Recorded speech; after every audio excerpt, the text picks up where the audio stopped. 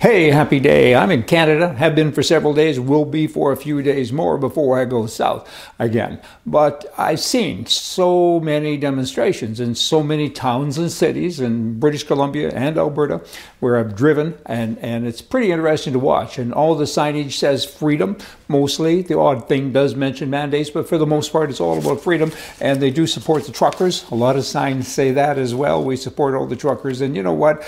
Watching Justin Trudeau's leadership is like watching a toboggan speed down a hill, right? And you know there's a bunch of rocks there.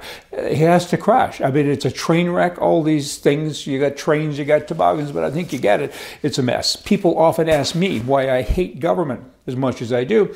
I don't know that hate is the right word, but certainly I'm not in favor of what they do. I have no respect for most of them, but hey, only government, use this as an answer, as an example, only government could use your own money to sign a deal with a company to manufacture a drug, grant the manufacturer immunity from liability if anything goes wrong with the drug, and then punish you for not taking the drug. Kind of sounds like a vaccine. Hey, the governments take all of your money and sometimes give you a little bit of it back. It's like hitting you with a 2x6, and then one day they say, hey, let's kind of go easy now. We'll hit you with a 2x4. And people tend to say thanks for that. So we got to get out of that mess. Trudeau recently announced that he contracted, COVID, which is perfect, really. In other words, take the shot or else. And you see now that I'm sick, and I've been triple vaxxed, and my kids everybody's vaccinated in my family, but now we all have COVID, and 90% of all Canadians have it. There's a mandate that you have to be vaccinated, but I have COVID. Wow. And the mandates are still in place. What kind of a moron is this? I mean, really? Do you see what you've just said? And I've heard him say it on several different media outlets. I've heard it. I've seen it written. I've read it. And he still says we're going to keep all the mandates in place.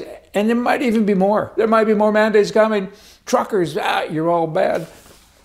Wow. I mean, we need another virus thing. We have a virus. We need another vaccine. That's what I'm trying to say. For liberalism. That'll be good.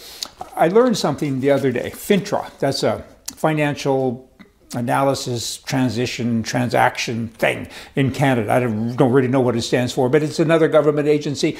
A couple of years ago, they brought this thing in about money laundering to go against it. And they said, if you're going to buy a property, a house or any real estate, you have to provide all of your identification and, give your driver's license and so on, copies of it. And I've always pushed back on that because I don't like it. I think it's an invasion of privacy. There's more of us than there are of them being the money launderers. But recently, they've now come out with an addition to it, and that is if you're selling a property, you have to provide all your information. So if your wife owns a house and she decides to list the house with a realtor, with an agent, she has to provide information to that listing agent. And he's not a real professional in the normal sense of the world. He's a realtor. And he now gets to see where your wife lives, where she was born, how old she is, how much she weighs, what color her eyes are. Is that an invasion of privacy? Do you think? I mean, if in fact you did have to do this to really stop this great rage thing that's going on with money laundering, then it should go to an attorney, somebody in private. Now, back to that example, that guy's wife's information is in a drawer at a real estate office where they hire lots of people over the years forever. It's there forever. It's just not very nice. And in addition to that, another inconvenience, another stupid thing, is the CRA, which is a Canadian revenue tax thing, like the IRS, they send out, if you made a bunch of money this year, they send out a thing to you, so you have to pay for next year. They assume you're going to make the same amount of money, and so they do installments, right?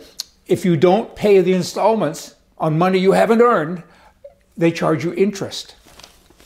Oh boy. Then in British Columbia, Canada, they need more nurses. They're advertising, we need nurses, help, COVID has done this to us. But here's the real rub on this. With the shortage, there's hundreds and hundreds of nurses, retired nurses and nurses who quit working a few years ago for whatever reason. They've said, we'll come, there's an emergency, we're here for you. We'll come and work 2 days, 3 days a week. And the union stepped in and said, no, you have to work 5 days or you can't come. Hold it. I want to help the system. I want to help my countrymen. I'll come in for 1 day a week. No, we told you no. There's a nurse shortage? I don't think so. There's a brain shortage. Increases in living, milk, gas, house taxes up and up and up. Did your wages go up? Not so fast. Time to change the government now. That's in all countries. Today's kind of Canada, but that's everywhere. The prime mistake. He bought Trans Mountain Pipeline a couple of years ago. All communists buy things, right?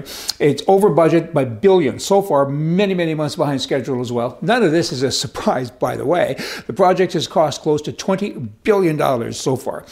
Trans Mountain Pipeline. I think he thought that it was transgender pipeline. That's probably why he bought it. Hey, a liberal wants you to think like them. A conservative, a true conservative, wants you just to think. Hey, I think you should come back here day after tomorrow. Every 2 days we have a video and we got stuff from the right. See ya.